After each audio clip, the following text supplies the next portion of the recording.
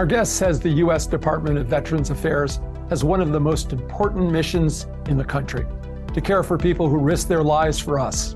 As we approach Veterans Day, it's important to talk about that mission and how the VA is trying to reach its goal for America's 9 million enrolled veterans. We released a systematic review earlier this year, which is a summary of over 40 studies that compared VA to non-VA care. And the good news from that is that we perform just as good, most often better, as the civilian sector in surgical and non-surgical care. Dr. Shereef Elnahal is the Undersecretary for Health in the Department of Veteran Affairs, where he is responsible for the country's largest integrated healthcare system. Our hypothesis when we started the innovation ecosystem was that these are the folks who know what the solution should be. A lot of our employees are veterans themselves. If not, they have a veteran in their lives. And so they often go above and beyond their job descriptions to try new things, to invent new technologies even, to meet veteran needs. And now we have a way to lift up those things that are working and say, what should we do to scale that across the system? This is Conversations on Healthcare.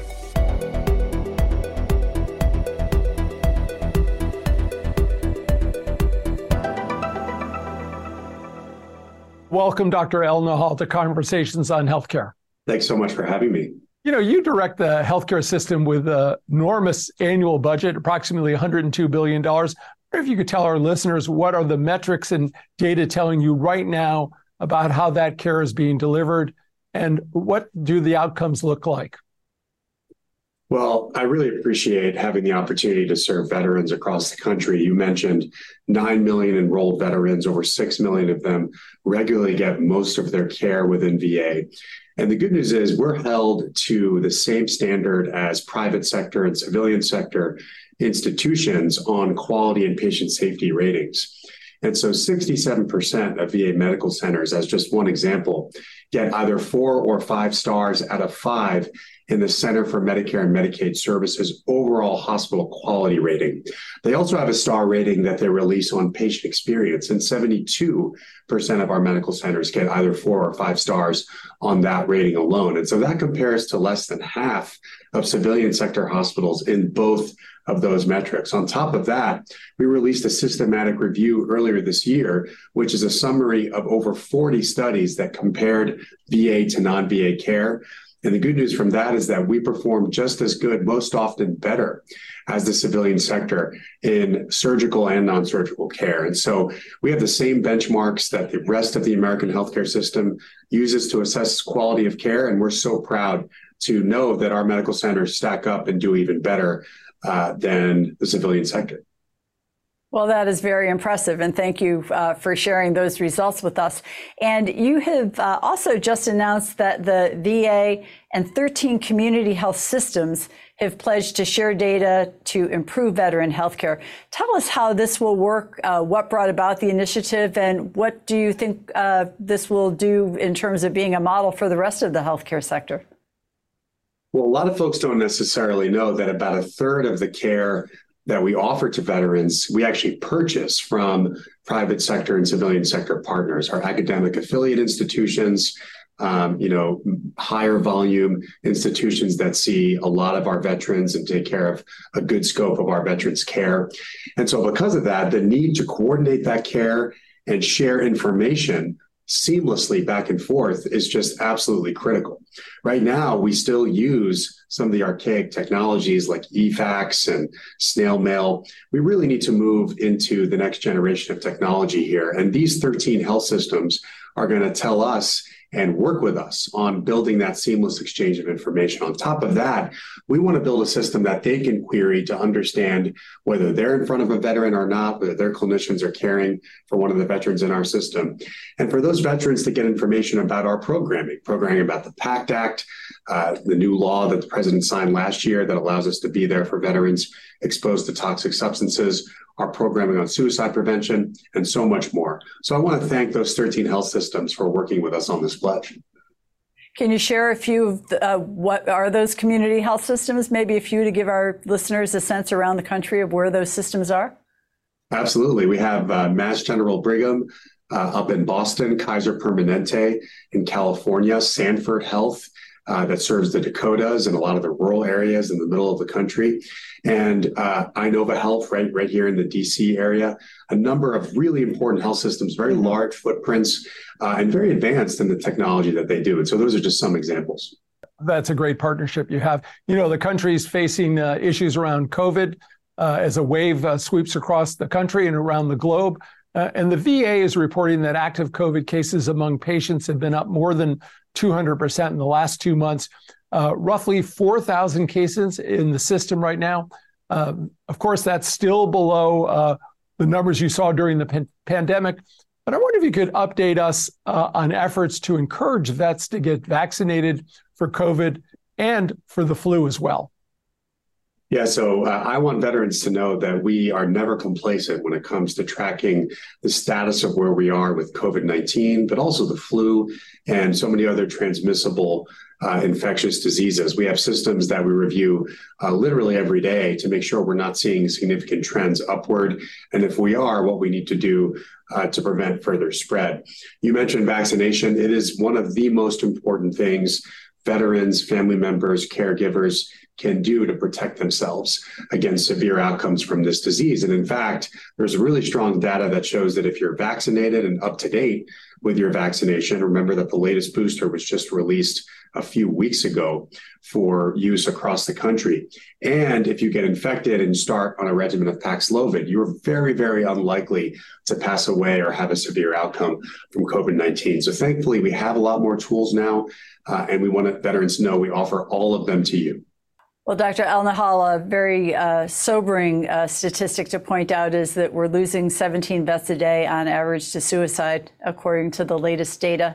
And you've announced that you're focused on improving suicide prevention initiatives. We would welcome you commenting on some of those initiatives, both traditional ones that you may be expanding. Also, are there any novel or innovative approaches that you're taking? I understand that you've incorporated some complementary and alternative strategies into your program. Share with us the range of those initiatives.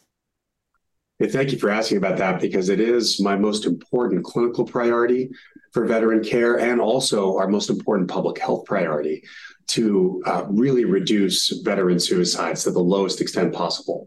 Even one veteran dying by suicide is one too many. Every single veteran suicide is a tragedy that we have to learn from. And we are doing that to the extent possible every single day. And we really have three prongs to our approach in reducing veteran suicide. The first is to make sure that crisis care is available to any veteran who needs it, no matter where they are. And our Veterans Crisis Line is on first with that. It's a much easier number to remember now. It's 988. And if you're a veteran, press 1. You get connected to a professional on the other end who can help you through that crisis and help you understand that there's a reason to keep going and a reason to live, and then connect you to VA care that's needed after that. On top of that, our emergency rooms, our clinicians and medical centers across the country are there for you. It is okay not to be okay. There's a stigma around mental health. For veterans, it could be life-saving to encourage a battle buddy, or if you're a caregiver loved one, to encourage that veteran to seek healthcare. We also have really important community coalitions that we are funding across the country. We've now given out more than $50 million in grants this year alone to community organizations that help fortify a veteran's social and support network to be protective against the risk of suicide. And finally, and very importantly, the work we are doing on gun safety and lethal means safety. We hand out gun locks with every opportunity we have. This isn't us wading into any type of political debate on guns. It's just allowing for a few extra seconds to minutes to help save that veteran's life. If they need to reach out for something to unlock their gun, or if their gun lock is with their caregiver or a loved one, that could be a life-saving situation where they would not use that firearm to die by suicide. And so between all of those initiatives, we're working as hard as we can on this very important public health priority. Well, those initiatives are really so important. Congratulations to you and the VA for that work, and certainly the public service announcement around 988, so important in addressing the issues of stigma. You know, Undersecretary, you mentioned earlier about the PACT Act.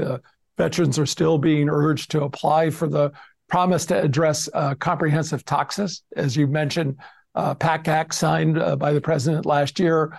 I'm wondering, If you could talk a little bit about it, this is called perhaps the largest healthcare and benefit expansion in the VA history. I'm not sure it's on everybody's radar. It should be such an important program. Should vets apply even if they don't have any symptoms? Well, I'll tell you, there are so many more doors to get into the VA than we had before because of this law. The bulk of the law addresses both Vietnam veterans and Persian Gulf and post 9/11 conflict era veterans, vis-a-vis the latter's exposure to burn pits in Central Command, that's Iraq, Afghanistan, and many other surrounding countries. And for Vietnam vets, of course, it's Agent Orange. The law expands the number of deployment areas that make someone eligible to be considered presumptively exposed to Agent Orange, and then tracks back on conditions that they may have and says this could be related to your Agent Orange exposure, meaning the burden of proof is no longer on veterans to say that their condition is connected to their service as long as they were deployed to particular locations at particular times. However, even if you don't have a chronic condition or symptoms, you can still enroll directly into VA healthcare with various different pathways under the law. And so I encourage everybody to go to va.gov/PACT and click apply for healthcare. You can see all of the new opportunities to get VA healthcare. If you are a veteran, it is not necessarily required that you have been exposed to these substances to benefit as a result of the PACT Act. Well, maybe along those same lines, you've been speaking out about how the VA and the Cancer Moonshot initiatives are aligned to support the PACT Act and veterans with environmental exposures. How do these interact? Well, Cancer Moonshot is a really key part of what we're doing. It's the president's agenda on reducing cancer mortality by 50% in the next few decades. And that's a pretty significant goal, but it's a goal that we think is achievable. And VA can really contribute to that goal. The first thing is that we have researchers who are doing incredibly innovative and important work, expanding all clinicians' pie of knowledge across the country. We're affiliated with almost every single academic medical center and medical school in the country with the faculty needed to find more answers and develop new therapies. On top of that, the PACT Act, especially folks who are exposed to burn pits in Iraq, Afghanistan, and Central Command, adds many, many cancer conditions as related to that burn pit exposure. So if you were deployed to anywhere in Central Command, either in the first Gulf War or in the post 9/11 conflicts, and you have one of the many cancers added as presumptive conditions, we will assume that you've been exposed to burn pits and therefore that your cancer is related to your service if you apply for VA benefits. And so really want folks to know that part of the Cancer Moonshot is allowing so many more of these vets with cancer to get VA benefits and health care. Well, that again is another important resource for veterans, and we're glad you're leading the way on that. You're facing a lot of challenges. Another one of them is the federal government shutdown in less than a month, and we realize that you and your colleagues must be ready for whatever happens. I'm wondering, for a veteran who's listening, what should they know about what will and will not be affected if there is a shutdown? We hope there's no shutdown, but hope for the best and fear the worst. I know, so you're always planning. What can you tell a veteran? Well, thankfully, Congress anticipated that a shutdown, if we were beholden to it in the healthcare system, could be really crippling to VA healthcare. And because of that, we have something called an advanced appropriation. Essentially, that is money that carries over into the next fiscal year that allows our hospitals, clinics, and healthcare delivery mission to continue even if there is a shutdown. And so the basics of your healthcare as a veteran will not be disrupted if a shutdown ends up happening. So that's the first and most important good news there. However, there are other components of the VA that might be affected. Certain elements of our Office of Information and Technology cannot start new deployments of technology that can be particularly helpful for veteran care. We also have other components related to outreach and making veterans aware of all of the care options that they have in the VA. A lot of that outreach has to stop during a shutdown. And all of that indirectly leads to more and better healthcare when we're able to do it. So if we're not able to do it, we get concerned. And so especially on an extended shutdown, we might start to see some of those impacts on veterans. And so I really do hope that Congress passes a budget. The president and Congress are really trying to work on this. And when a speaker is elected, hopefully we'll be able to get those conversations started again. Dr. Elnahal, I know another area that you're highlighting is that the VA has reduced the number of veterans who are prescribed opioids by 67% since 2012, which we look back at as kind of the height of the opioid prescribing crisis.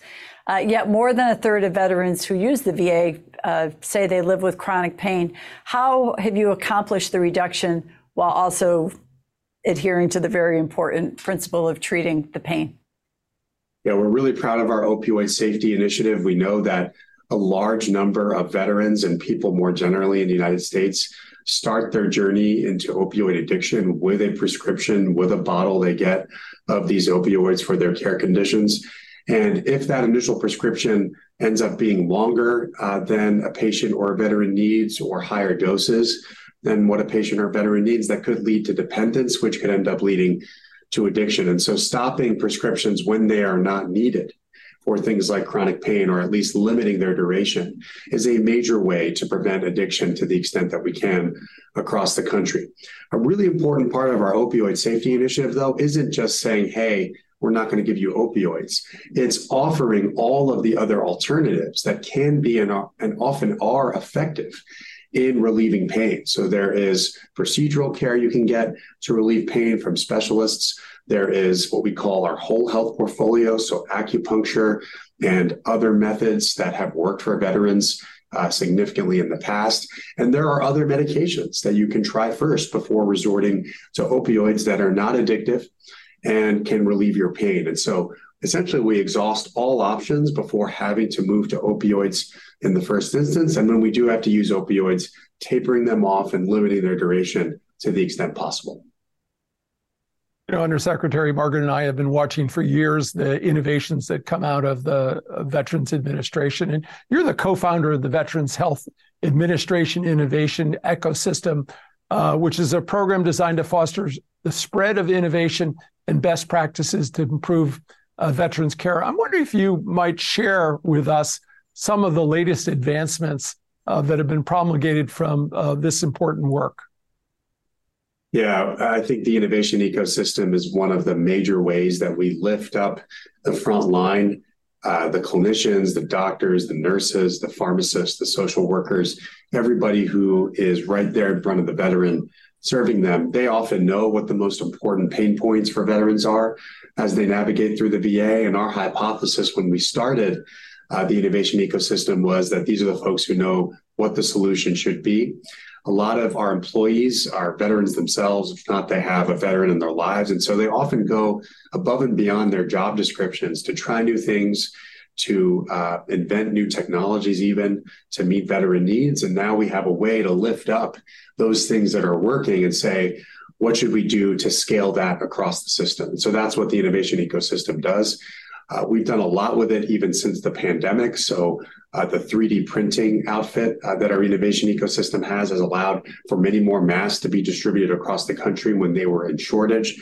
On top of that, we've invented novel medical devices like new types of hearing aids that more effectively fit into someone's anatomy after using imaging and other methods to determine what that hearing aid and assistive device should look like. And every year, new innovations and new inventions are coming through. But VA healthcare providers, I understand, may not recommend marijuana or assist veterans in obtaining it because it's a Schedule I controlled substance. And yet the U.S. Department of Health and Human Services has formally recommended that cannabis be moved from Schedule I to a lower level. What do you make of all these efforts? And do you anticipate that the VA will be changing if those things happen? Well, you mentioned the main barrier, which is that it is currently federally illegal and currently scheduled as a Schedule 1 substance, meaning that especially as a federal agency, we unfortunately at this time are receiving guidance that we cannot recommend the therapy from our clinicians or engage in state programs. However, you also mentioned that the president has asked the DEA to look into rescheduling cannabis for possible use medically. There's also the possibility that research could be done increasingly if that happens in our system. And we recently reached out to both the Attorney General and to the Secretary of Health and Human Services, indicating that we are ready and able to conduct clinical trials in this if and when they make their regulatory decisions. And so we know that certain conditions have a lot of promise, things like chronic pain and even mental health conditions like PTSD could possibly benefit from cannabis therapy, but we don't know the answer to that unless we do rigorous clinical trials and build the evidence behind it. And the VA would be willing to engage in that should those other agencies make those moves. Well, doing clinical trials is so important. We learn so much from them, and that will be very important. I want to keep you back in New Jersey, where you led the University Hospital in New Jersey. And you started a program, a very exciting one, that deploys trusted chaplains as community health workers. You know, we just had CDC Director Cohen on, who talked about the importance of someone you trust in terms of decision-making. I wonder if you could just tell us more about this program. It sounds so interesting. Yeah, well, we knew that chaplains in Newark were among the most trusted people, leaders of faith in all denominations and all faiths, really were able to congregate communities. It was often one of the most effective ways for us to spread the word on healthy habits, access to healthcare within our institution. And the good news is that chaplains exist all over the country within the VA as well. In fact, our National Chaplaincy Service Director reports directly to me, and she's definitely building an infrastructure and trying to support our chaplains across the country.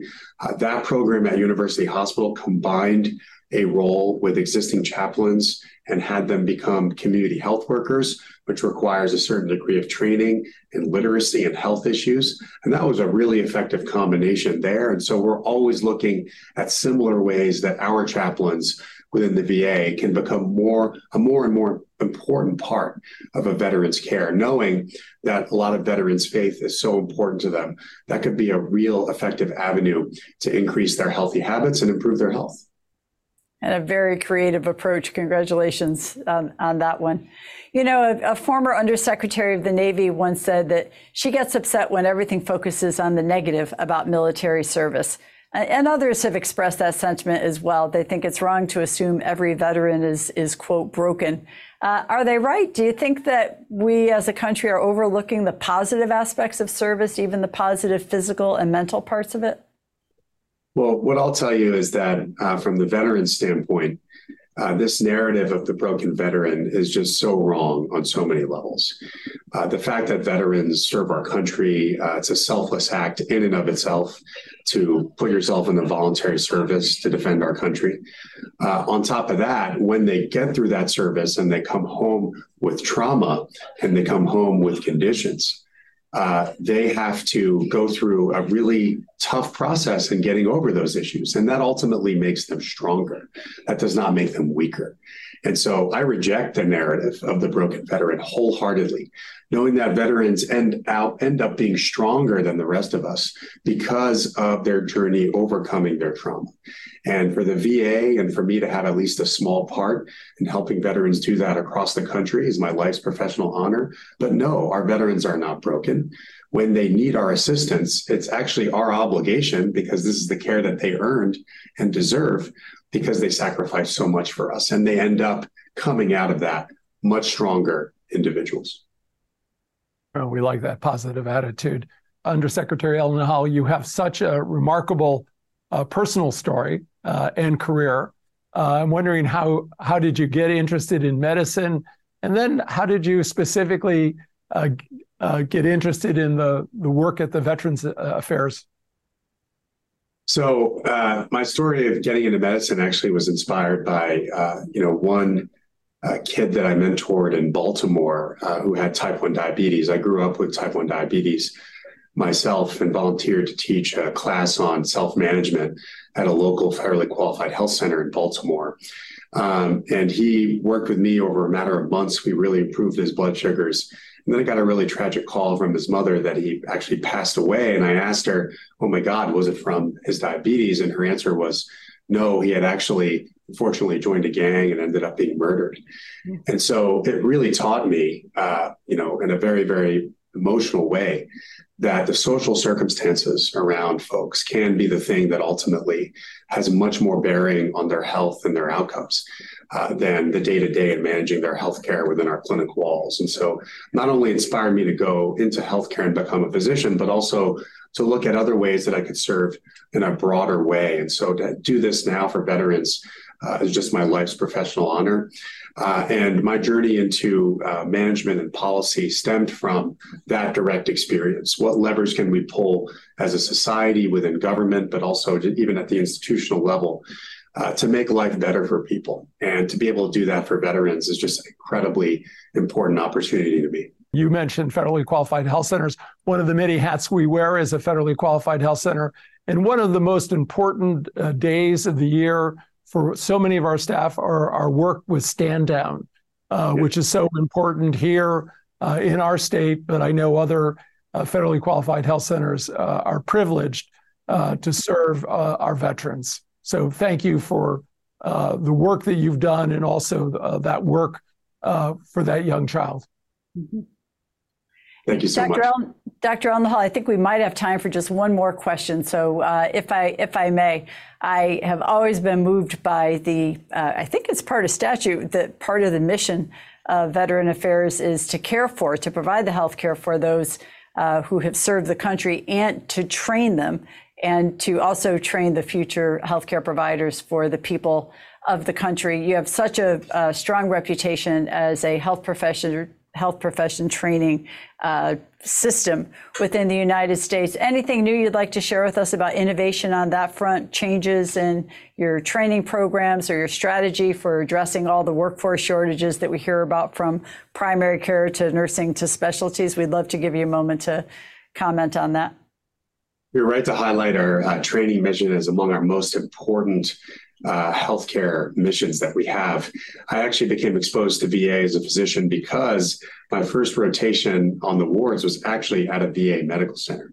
And that's actually when I met a veteran who traveled more than an hour with crushing chest pain just to get there. And we all knew he was having a heart attack, as did he when he arrived, because it was his second one.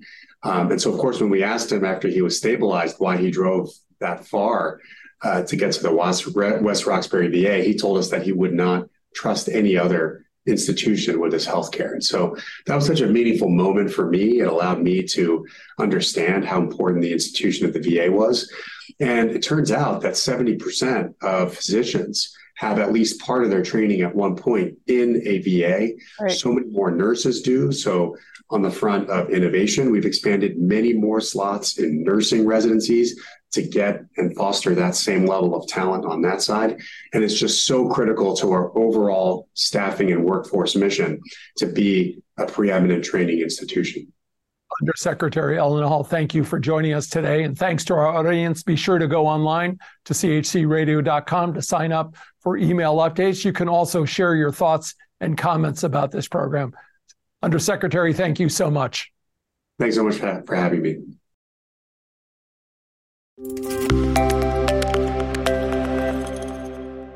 This copyrighted program is produced by Conversations on Healthcare and cannot be reproduced or retransmitted in whole or in part without the express written consent from Community Health Center, Inc. The views expressed by guests are their own, and they do not necessarily reflect the opinion of Conversations on Healthcare or its affiliated entities.